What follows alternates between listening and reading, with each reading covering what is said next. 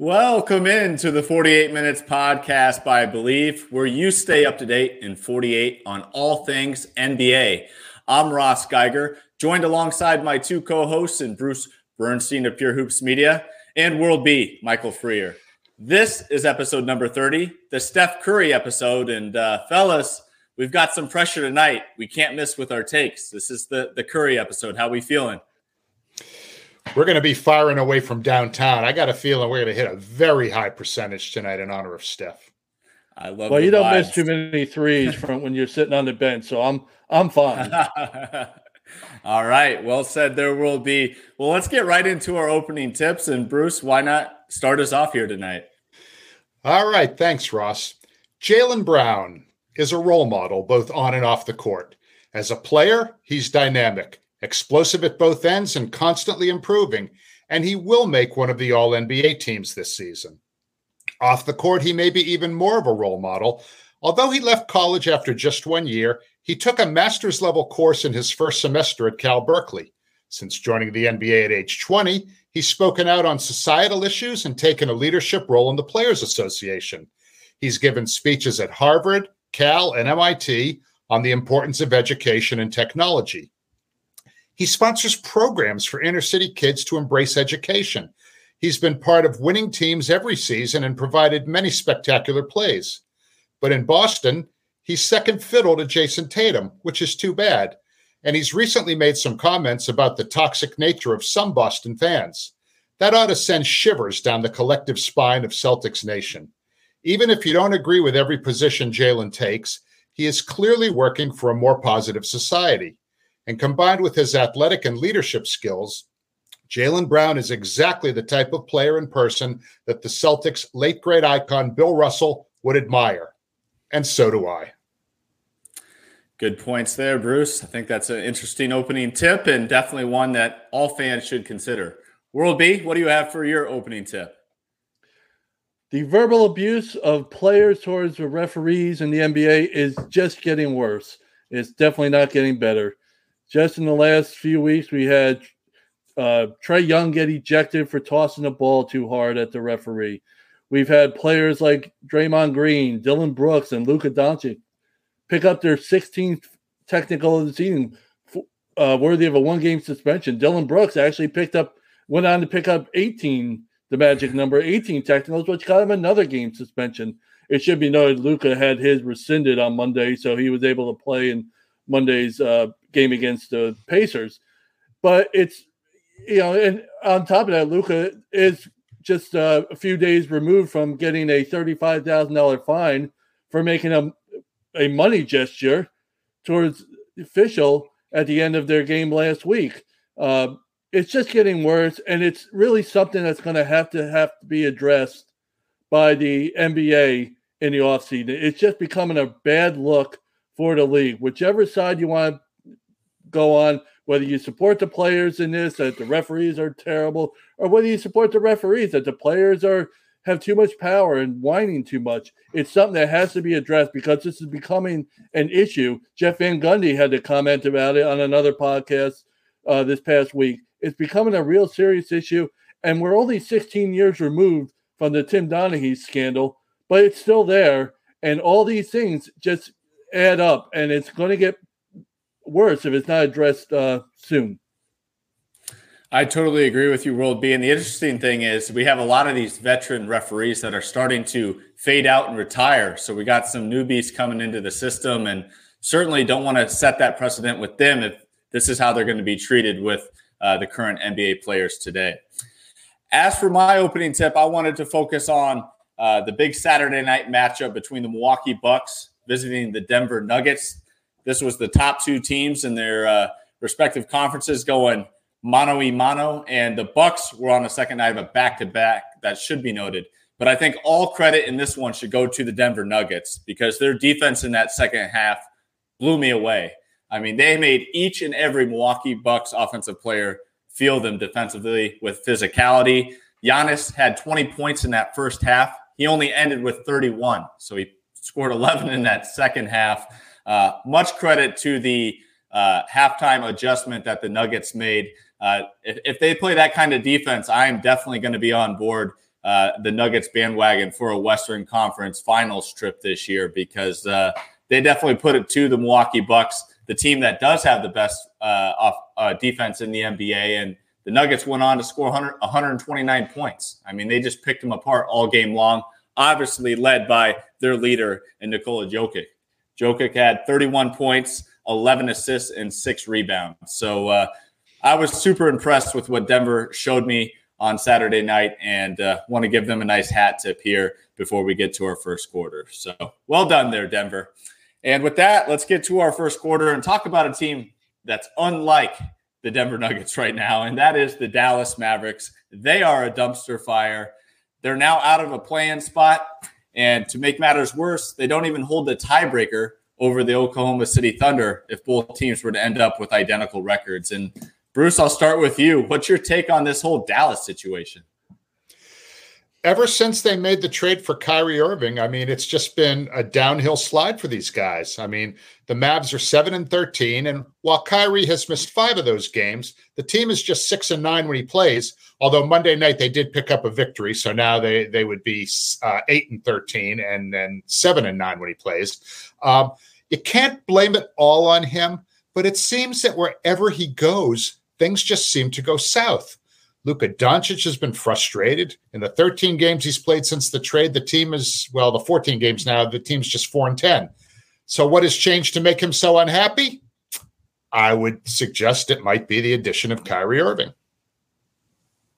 World B? You know, when right before the day that they were going to play their first game together, Luka and Kyrie, the Mavs were in 4th place in the West.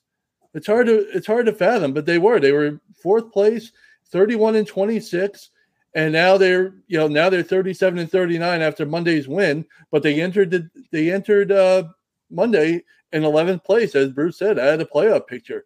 They're just 4-8 now when both have played in the games together, and entering Monday, they were 3-8, but they'd only been outscored by 1 total point over the course of those 11 games. So it's a little the record is a record, as Bill Parcells once said there with the Giants.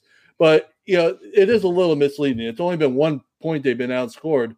But, you can't your season's on the line, your playoffs on the line, and you get swept in a home-and-home by Charlotte. Now, I'm a big Hornets fan here. I got them.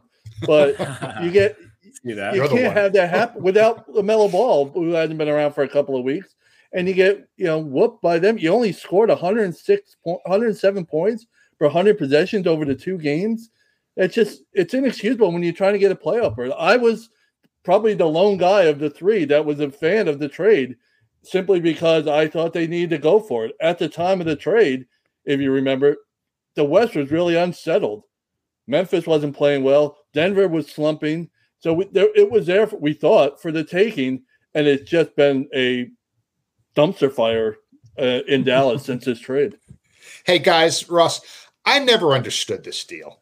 You bring in somebody like Kyrie when you think you're close to competing for a title, or perhaps to show your resident star that you're trying anything to improve the team. But it always felt like Kyrie was likely to be a rental for the rest of the season.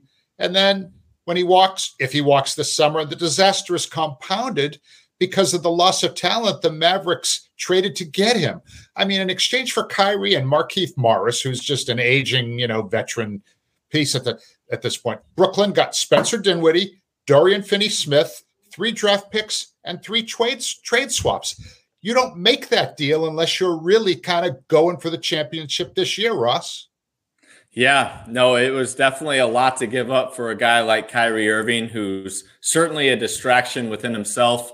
I was under the impression that, he would be under his best behavior here as he's looking to try to earn a new contract. But boy, I mean, Dorian Finney-Smith is the one that I had talked about a lot earlier on this season on the podcast. And he was on a team-friendly deal. He was probably their best defensive player, definitely a versatile swingman that can guard some small ball 4s and, of course, any type of 2-3s in the league. So I think they definitely miss him a ton. He was a great floor spacer, hanging out in the corners as well. And, you talk about those draft picks. I mean, those are definitely going to come back to haunt him with or without Kyrie heading into this offseason. At this point, I would almost assume that Kyrie Irving is going to be allowed to walk. I don't know why they would want to keep him at this point.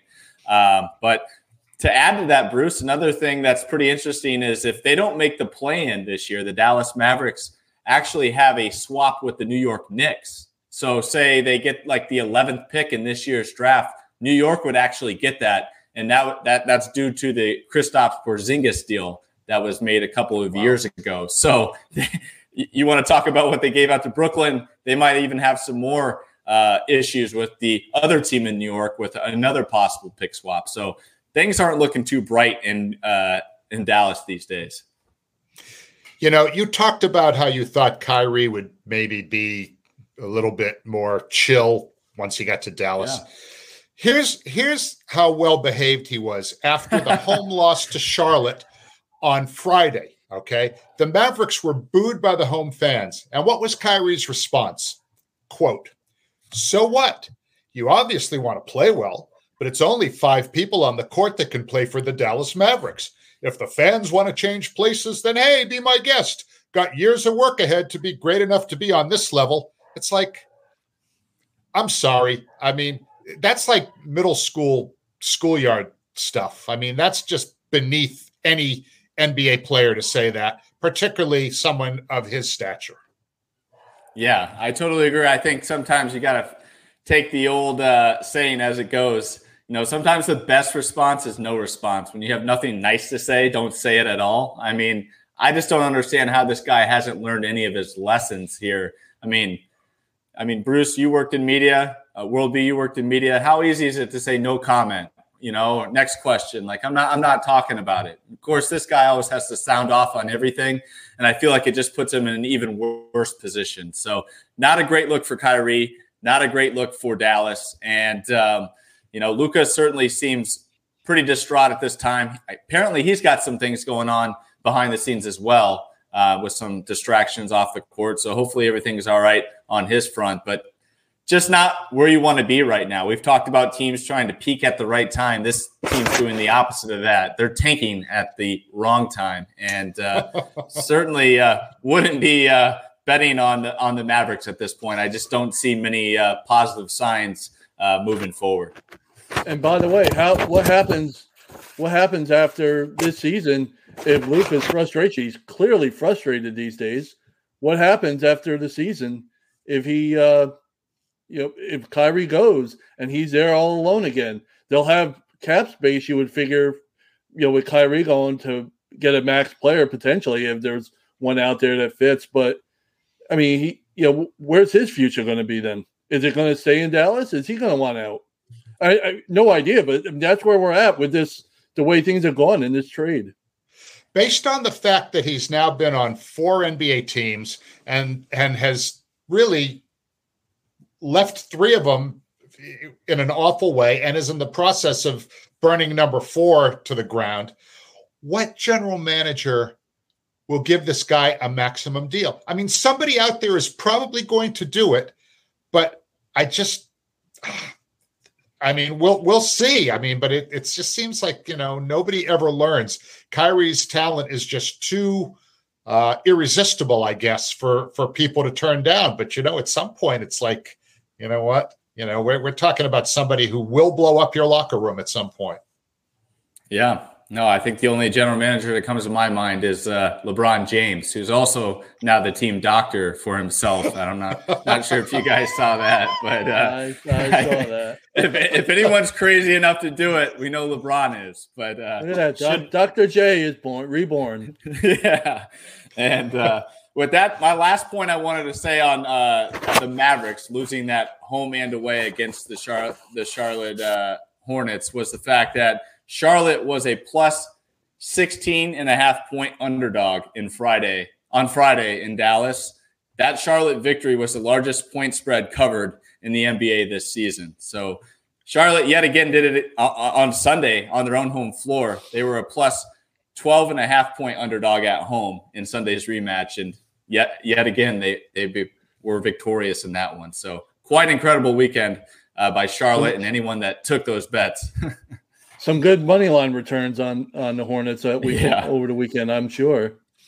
Yeah. I watched some of that game on Sunday, and I swear to God, I mean, Dallas wasn't even trying. I saw Maxi Kleber standing flat-footed under the defensive board and just letting Charlotte get offensive rebounds. It's like, dude, you need to at least pretend to try.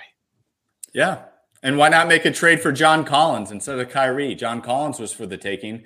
We're talking about a Mavericks team that has Christian Wood, Maxi Kleber, and Dwight Powell as their only bigs. Those are the only three bigs that typically play on a daily basis for that team. John Collins could probably help. He's a lob threat too for Luka. I don't know. He's also a Dallas native, so coming home would be great for him. Good point.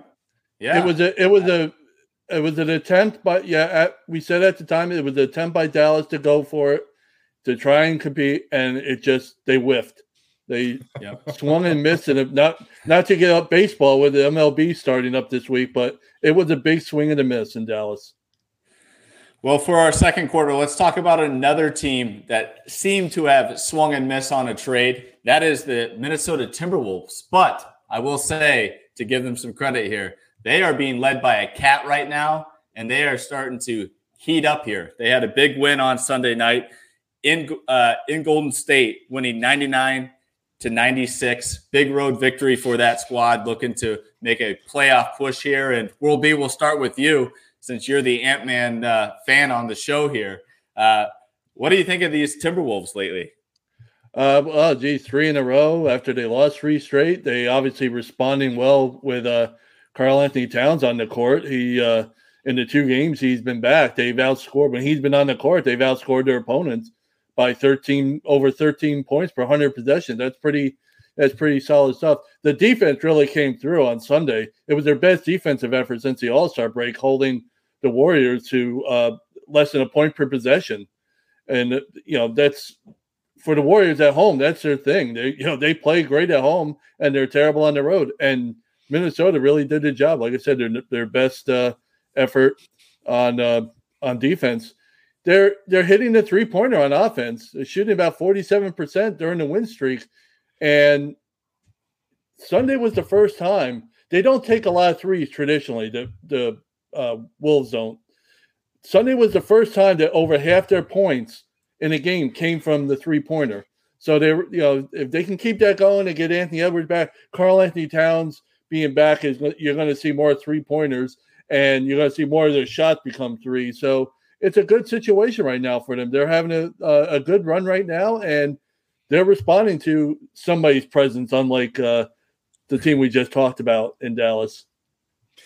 The Wolves are a team that doesn't really get a whole lot of national exposure. You don't see them on ESPN and TNT very frequently.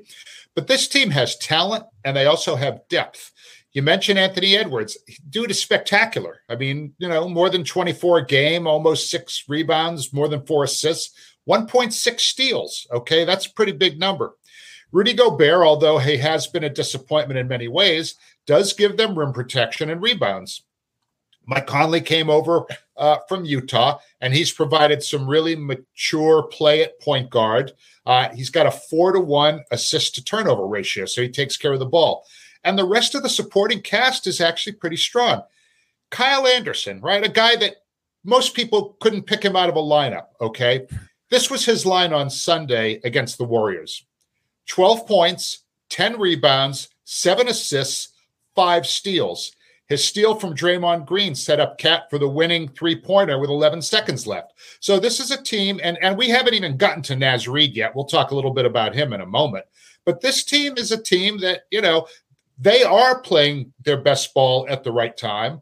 And with the return of Cat, they're a real wild card in the Western Conference. I mean, they're only a game and a half out of 4th right now.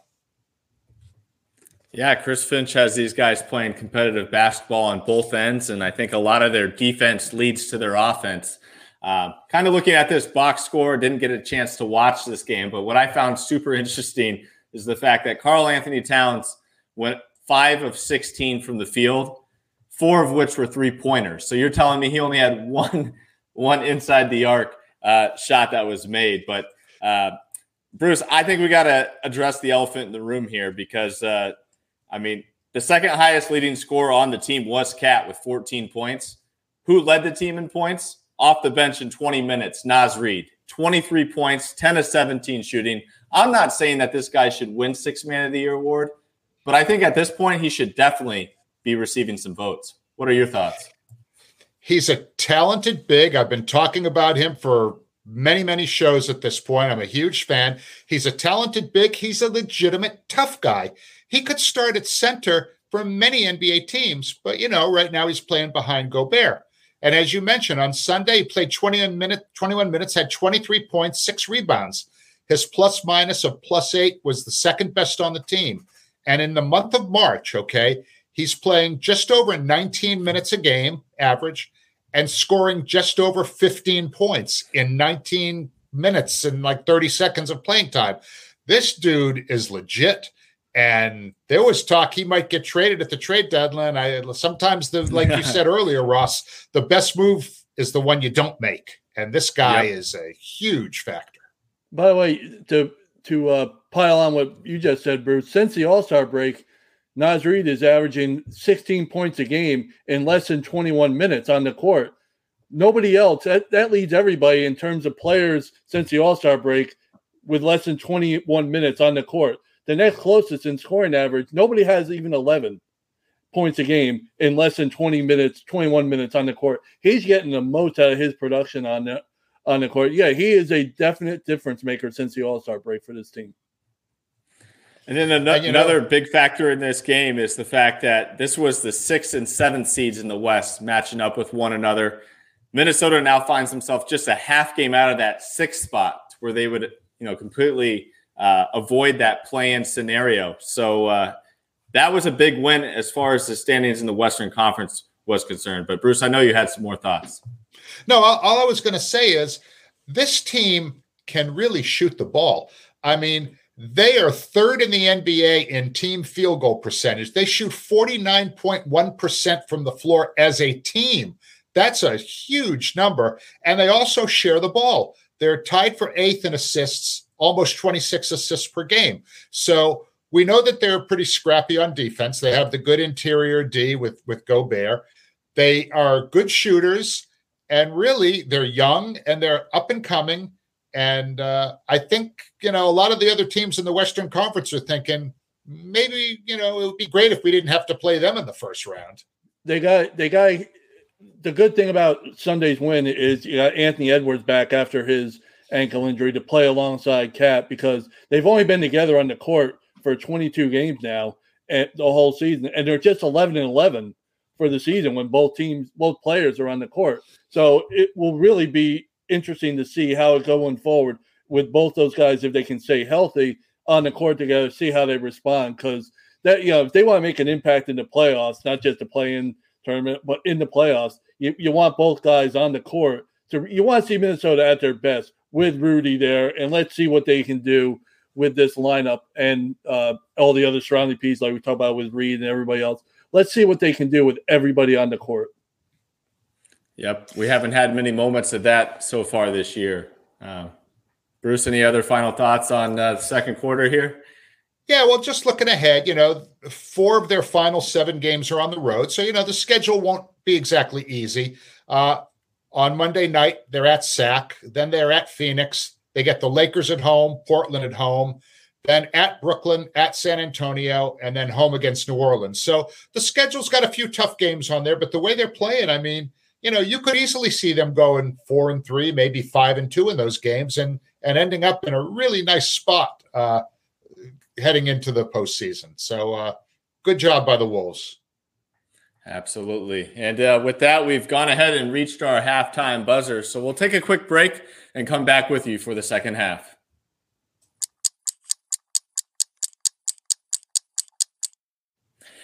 And we're back with our third quarter. And now we're going to shift things here to the Eastern Conference and talk about the beasts in the East. And that is Milwaukee, Boston, Philly, and Cleveland, all heating up here during this critical time. And Bruce, why don't you paint a picture of what's going on in the Eastern standings right now? All right. Well, look, Milwaukee wins on Monday night, so they're now up to 54 wins. They appear to be the best team in the league at this point. But the hottest team right now in the East is Cleveland. They've won 4 straight. They've won 9 of their last 11. They have everything except playoff experience as a group. It's kind of similar to Sacramento, okay? They have a lethal starting backcourt. Donovan Mitchell and Darius Garland are giving them 49 points a game between them. They got 2 young bigs in Jared Allen and Evan Mobley that provide scoring, rebounding, and rim protection. They get nearly 21 points a night off the bench with Karis LeVert and Jetty Osman. And on defense, they allow the fewest points per game in the league, and they've led this category all season long. You don't need to score a ton of points when you defend like they do, but they can also score. So this team is really a team probably not going to go deep this year, although I wouldn't put it past them. But this team is clearly set up for a really bright future, and the future could be now. Will be. Well, Cleveland, it's a great thing. Their first playoff appearance without LeBron James on the team since 1998, and they're going to be trying. They look like they're going to be in the 4th spot in the East. They haven't won a playoff series without LeBron in 30 years since 1993. You have to go all the way back. So they'll be pumped up in Cleveland for this one for sure. We talked about it last week, and I think I mentioned it before. There are 3 teams in the league that rank top 10 in offensive efficiency and defensive efficiency. You have the Celtics, you have the 76ers, and you have the Cavaliers. So they can do it on both ends. And they're really playing, like Bruce said, they're playing the best of the bunch right now at a time when they need to. Because if you look at the 4 teams that we're talking about, their last 10 games, Milwaukee is 7-3, Boston's 7-3, Philly is 7-3, and you have Cleveland at 8-2. So they had to play well, and they are playing well. So you really got to like the way they've responded and how they've really made this push towards the playoff. They didn't have that last year. They got up to a really good start last year, and they kind of faded now. But they're a different team. Darius Garland is another year in the league, and Donovan Mitchell is a star. So they have the players to carry out this end of the season run.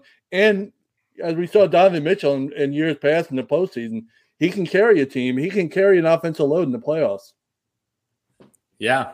I mean, I don't think this is their year, Bruce. I'm in agreement with you. I think this is a good year to just kind of gain that playoff experience. I kind of question whether or not, they'll be able to get past, say, a second round. But I think just getting there with this young group, they're similar to like the Minnesota Timberwolves, having some younger players carrying the team. I think that experience is only going to help them build momentum towards the future. And they're going to be a tough out with a closer like Donovan Mitchell. But another team I wanted to talk about here, Bruce, and this has to get you a little happy now. Philly has now lost 2 straight. They're playing in Denver tonight, and they're without Embiid. So they're down early here, 18-25. No Embiid. Joker should have a field day. It's looking like Philly might lose 3 straight, helping out your Boston Celtics. What's your thoughts on the 76ers? Well, you can't help but admire what Embiid's done this year. I mean, he's had an MVP caliber year, leads the league in scoring.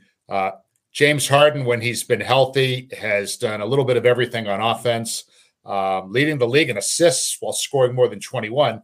But we said last Thursday, prior to this road trip, we said that this 3-game road trip would probably tell us a little bit about whether they were a championship level team or not. They lost the first 2 games at Phoenix and Golden State with no James Harden. And on Monday night, as you just mentioned, they're in Denver with Embiid not playing against Nikola Jokic. That was going to be really fascinating as a one-on-one, because that could have really gone a long way towards influencing the voting in the MVP race. I mean, because most people have those guys 1-2 or 2-1. I myself believe it's Giannis, but I mean, I'm totally in a minority when it comes to that.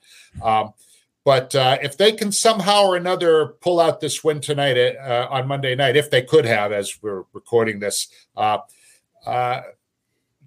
if they could have pulled it off, they'd still probably be a little bit on Boston's heels. But if they lose it, I mean, it pretty much guarantees they're going to finish third in the East. Yeah, that's the way it's looking as of now. And these last three games have been pretty much my frustration with the entire season, trying to evaluate a lot of these teams, is the fact that, as you mentioned, Harden was out the first two, Embiid's out tonight. How do we get a grasp on really where these teams stand? I mean, especially when we look at the Western Conference, not to take our conversation there, but like, it's been so hard to kind of get a grip on where every team is right now, with guys sitting on different nights and, having different injuries of some sort. But as much as I would love Giannis to win the MVP this year, I think this is Embiid's year. I think he's finally going to win it this year. I think voter fatigue is going to set in for the Joker. And I think him leading the Philadelphia 76ers to a top three finish in the East and leading the league in points is going to get the job done for him. But World B, what's your thoughts on Embiid and the Sixers? Well, I mean, I am the lone person that think it's going to be a three-peat for the Joker. So Bruce is not in a minority on this show, at least when it comes to thinking Giannis is the MVP, because you guys get me 2-1 on that one. But yeah, they're having a little bit of a slip up. I've been really impressed this year the way James Harden has played. Bruce mentioned how he's leading the league in assists. His assist to turnover ratio is over 3, so it's a career high for him, for a guy who's 1 or 2.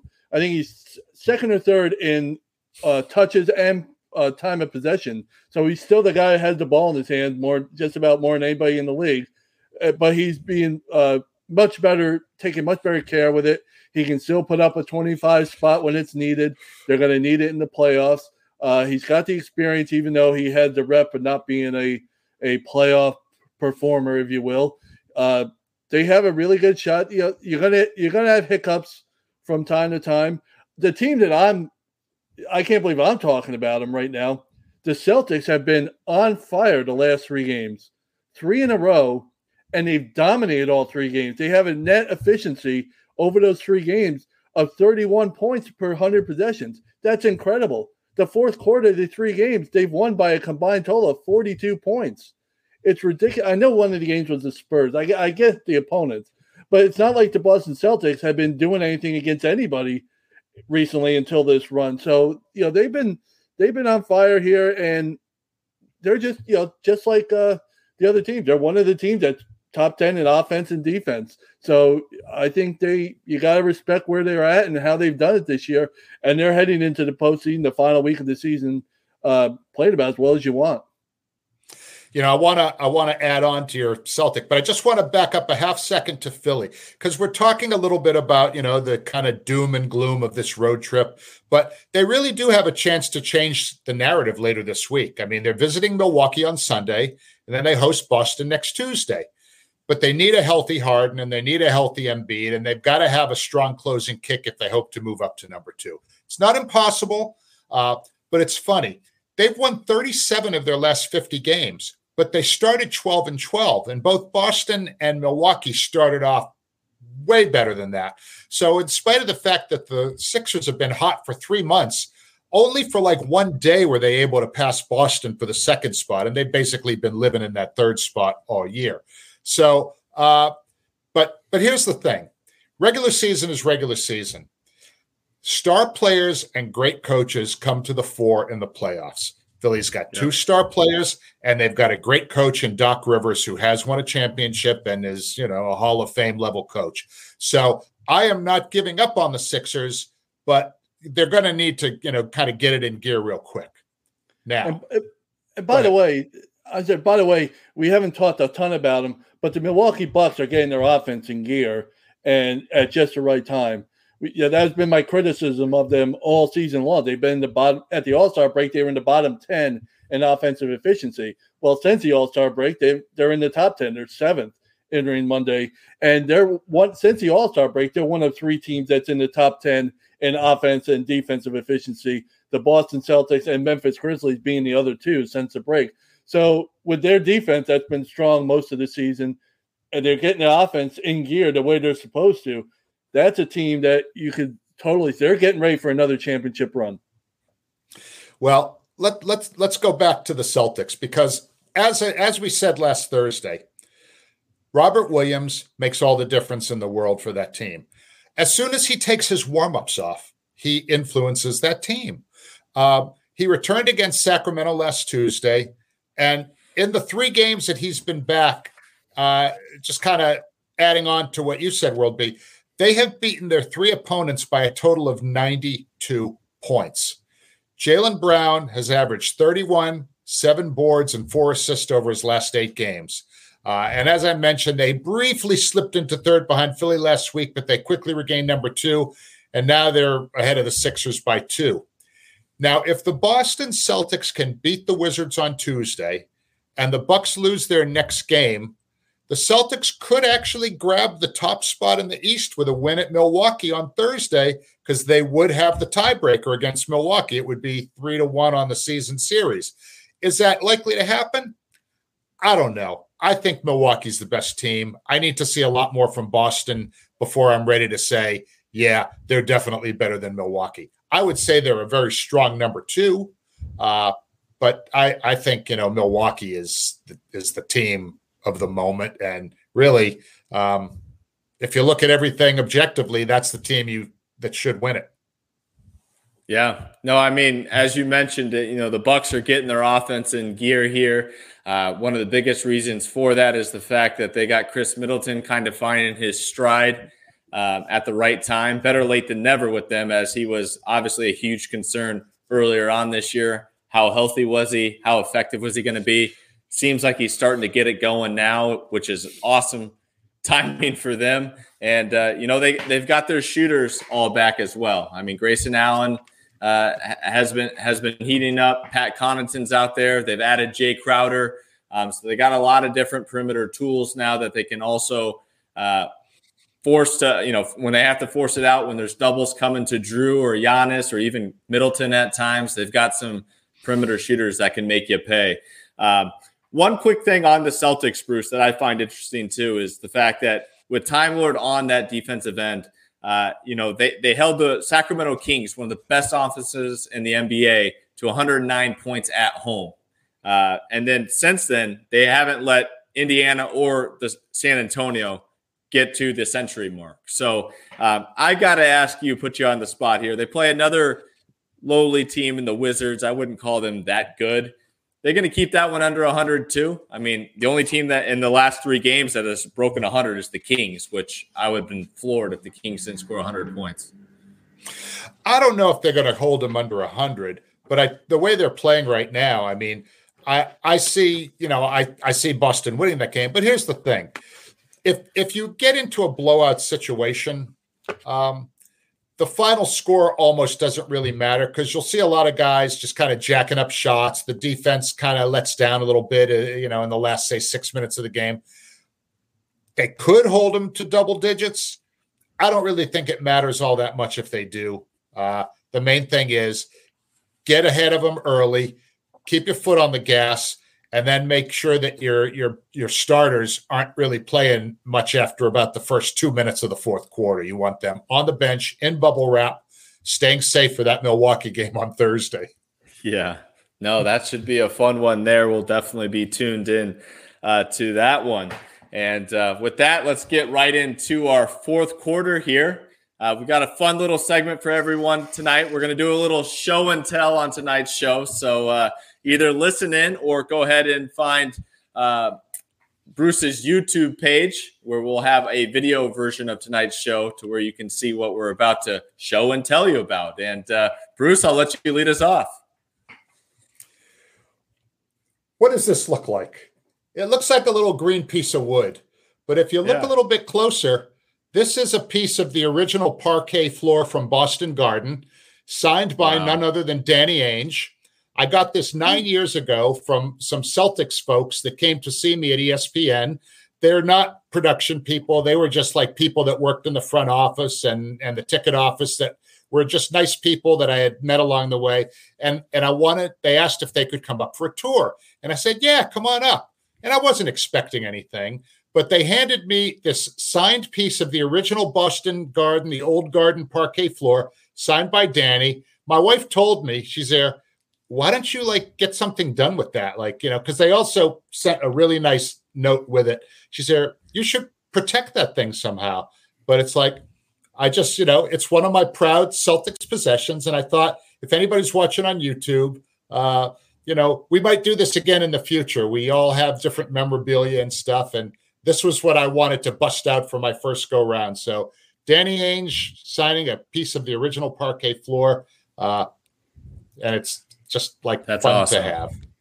Yeah. What Bruce fails to mention is they never filled in the spot on the parquet floor where that piece went. So there was always that one empty spot there, and all the Celtics knew where it was, and that's why they always caught the right bounce and the right breaks there, because the opponents didn't realize it. That's he failed to mention that part. That's why they call it home court. World B. That's it. Well, good first impression on the show and tell segment. That one might be tough to top here on tonight's show for what I brought. But World B, what do you got for us here tonight? Well, I don't have the original parquet from the Boston Garden. All I got is a piece of Madison Square Garden here. Ooh. And this is something, I'll try and get this right on the screen here. I apologize. Yeah. But there it is. Put it in front of your face so we can see. We don't need to see you. We want to see that. This is where I'm looking my best right here. So it's a piece of the Madison Square Garden, and if you can see, it's signed by Bernard King, and that was that is cool. It's one of my two favorite Knicks of all time, along with Patrick Ewing. And growing up, when I was a little past the Willis Reed, Walt Frazier days, so when I came aboard to follow the Knicks, and when they started becoming good again, Bernard was the man, and he was a league's leading scorer. And Bruce remembers him in '84 because the Knicks had that famous series with the Pistons where they beat Isaiah Thomas in old Joe Louis Arena in the terrible heat in overtime in 5 games, and then pushed the Celtics to 7 games in the conference semifinals before losing Game 7 in the Boston Garden. But that was a gift somebody gave to my father years ago. My dad was a big Knicks fan, and when my father passed a few years ago and I came up, and my brother and I went through some things, he was nice enough to let me take that back with me. So I've had that back in my office, and it's one of my happy items that I have.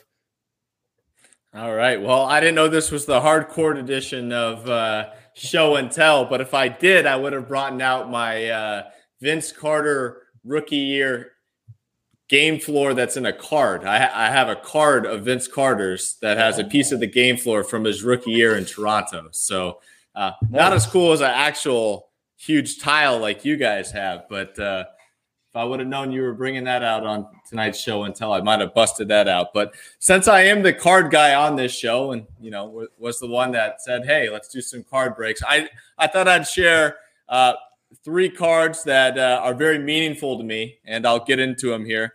The first autograph I ever pulled was in 1998. It's a Nick Van Exel autographed card here. Now, the cool part here with Nick Van Exel is I went ahead and ended up working with him as an assistant coach in Milwaukee.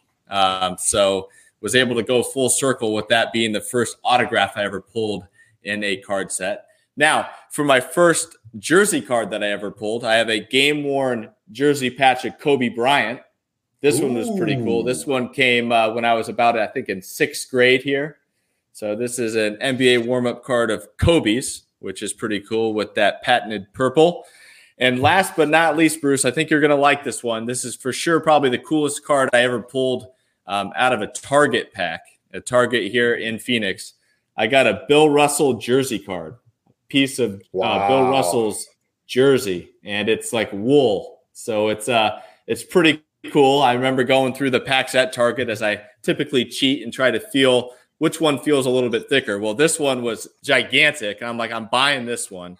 So I get out to the car, rip it open in the parking lot, and lo and behold, my jaw dropped as I pulled Bill Russell. So tonight, just thought I'd pull out 3 of my favorite cards that I have in my collection, and hopefully we can do this again soon because this was a lot of fun. But Russ, you inspired me with the whole basketball card thing because I was in Target a couple of days ago looking for toothpaste or something. I don't know what. But in Target, there's like one lane in the one I go to where it's all the different cards. So it's like it's everything from Pokemon to baseball cards to you name it. There was not one single package of basketball cards there. And I really wanted to buy a package of basketball cards because after watching you do that thing, I'm like, well, I just want to open these things up and see who I get. Maybe I'll get someone good. And I was so bummed out that there was like not one package of basketball cards available for purchase. So I was a little bit unhappy about that, I got to say. It's tough to find them these days. The hobby's definitely picked up, and I'm not sure if you saw the sign, but most like places have like limit 5 because there's so many people going in there buying bulk. So trading cards are doing pretty well right now. But hopefully the next time you have to get some toothpaste or something, you're able to go ahead and grab a pack, and maybe we can even open it on a show, and then I'll get stuck with Delano Banton and all these different rookies you guys don't know. You guys can challenge me with a few guys. I got a bunch of older basketball cards, that are in sort of like, plastic, like, folders, like sheets, whatever. Yeah. Maybe 1 week maybe that'll be a show and tell 1 week, because look, how many people would just get a thrill from seeing my Danny Shays Milwaukee Bucks basketball card from, 1996. I'd be more impressed if you had Dolph Shays card personally, but that's. I don't have Dolph Shays. I don't know if they even had basketball cards back then when he played. No Syracuse Nationals cards. No Syracuse Nationals. So with that, let's go ahead and get into our final thoughts here as we close out tonight's podcast. And Bruce, we'll go ahead and start with you. All right. Hang on a second now. So I wanted to talk a little bit about Ben Simmons, okay? Ben Simmons, I mean, where did it go wrong for Ben Simmons? With the recent news that a nerve impingement in his back will keep him out the rest of the season, it's another lost year for the number 1 overall pick in 2016. Although he's just 26 years old, he's missed 2 entire seasons and half of this season. Besides poor health, he's suffered from poor shooting, especially at the free throw line. The 2021 playoffs were the beginning of his rapid descent as the Sixers lost a 7-game series to Atlanta, with Simmons missing 30 of his 45 free throw attempts and causing his coach, Doc Rivers, to question whether Ben could be the point guard on a championship team. Simmons then held out before being traded to Brooklyn just over a year ago in the deal that brought James Harden to the Sixers. He's got 2 years left on his contract, and it's worth more than $78 million. It's unlikely the Knicks could trade him, so Brooklyn's stuck with him.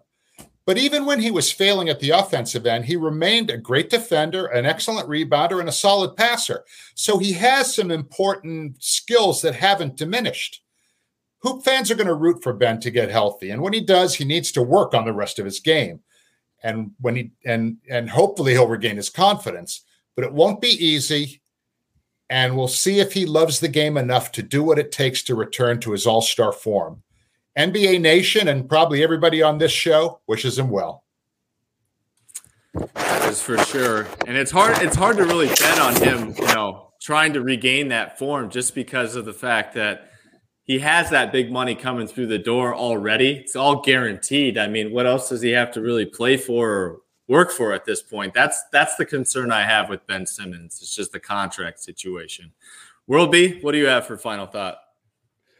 Well, as we near the end of the regular season, once we start hitting the playoffs and the postseason, the big debate outside of the playoffs themselves will be the MVP voting because there's a lot of speculation. There's a lot of interest in which of the three is going to get that. The next awards that are worth that I'm going to be paying attention to are the All-NBA selections. And while normally these aren't that big of a deal, there's a lot riding on for some of these players to get on the first, second, or third team. Players like Jason Tatum, Jaylen Brown, Pascal Siakam are eligible or are able to earn Supermax eligibility status on their contracts if they get to be one of the first, second, or third team All-NBA selections. It would figure that Jason Tatum would as an MVP candidate. The other two, it could be an interesting way to see how it turns out. And another guy who we probably thought a month ago was sure to get on the All-NBA team maybe isn't that certain anymore, and that's Ja Morant after his games missed and everything. And he stands to, if he gets an All-NBA selection, gets to be one of the top 6 guards, and when it's all said and done, his contract, which 5-year deal, is supposed to pay him projected to be about $194 million. It would increase to over $230 million if he were to be an All-NBA selection this year. So there's a lot, right? We're all interested in see which guys make the first, second, and third team. These players will be the ones sitting there watching as well. So pay attention when you see this and see how much it impacts them as well.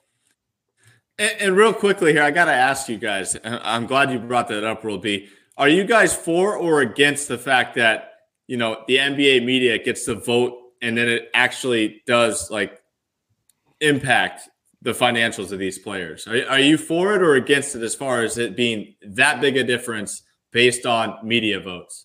Bruce? Well, my buddy Mark Stein, who was with ESPN for a million years, and he was with the New York Times. Now he has his own Substack. He was saying the other day that when he used to vote on the awards when he was at ESPN, but when he went to the New York Times, they forbid their reporters from voting on the All-NBA teams. So, but he has carried that forward into his Substack world. So he could vote now. They want him to vote, but he doesn't want to. And it is for that reason. He doesn't want to feel responsible if somebody makes it or doesn't make it. He doesn't want to have any sort of connection to the finances of the players. So at least from Mark's point of view, he's opted out of it. But I think a lot of writers probably feel good about the fact that they can influence that stuff because they consider themselves the experts. And in many cases they are. They watch a lot of games. They go to games. They talk to people. So I think Steiny is probably a little bit of an anomaly. Me personally, if I was in that situation where I could either vote or not vote, I think I would choose to vote. Only because I consider myself to be an objective person, and I would vote fairly, even if it meant, costing somebody on a team that I like some money. If I don't think they deserve it, I'm not voting for them. Gotcha. World B? It's a difficult situation, no question about it. 10 years ago, 15 years ago, it wasn't a big deal. And the way the rules are in place now, where so much is riding, we're talking hundreds of millions of dollars in some cases. I tend to side with Bruce on this. If I had a vote, I think I obviously would be objective and wouldn't let that play into wouldn't factor into my vote. On the other hand, you're going to I read about it the other day about all this. It's going to be in your head. It's easy to think that way if you know what's riding on it. Not that it should influence you. It should never influence you. You're not getting any of that cut. You would hope if you're truly a man of integrity. Yeah. But who's to say that isn't somewhere down the road? It leaves you open to that possibility. That being said, I'd like to think I would be objective and have the integrity to, if I was honored with the right to vote, that I would take it seriously. I would vote if I had the ability to. Gotcha. Well, I'm for sure out on this. I'm kind of with Mark here. I don't think I would want anything to do with it. I wouldn't want to feel biased in any means. I don't want to have anything to do with the player financials, but an interesting thought for sure.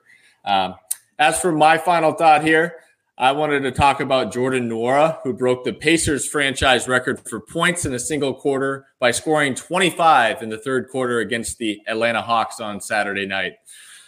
I'm typically a big protector of my personal favorite individual in-game achievements, and Nwora was able to notch a point above my 2 favorite quarters of all time for players. Number 1 being Martell Webster's 24 points in a quarter against the Jazz in 2008.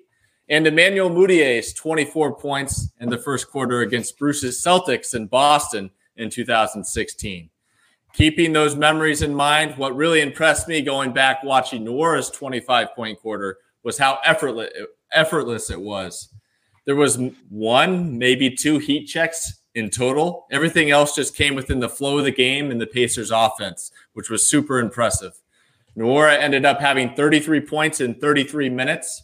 And unfortunately, despite the epic night, the Pacers still lost the game. But add Nwora to what seems to be a growing list of intriguing young players on that Pacers roster. The roster is far from sexy, but they've certainly got some developing pieces and are a young team on the rise. And with that, that will do it for this edition of the 48 Minutes podcast on Believe. Thanks for tuning in, and we'll be back with you on Friday to be sure you're up to date in 48 on all things around the association. Have a great day, everyone. So long, y'all.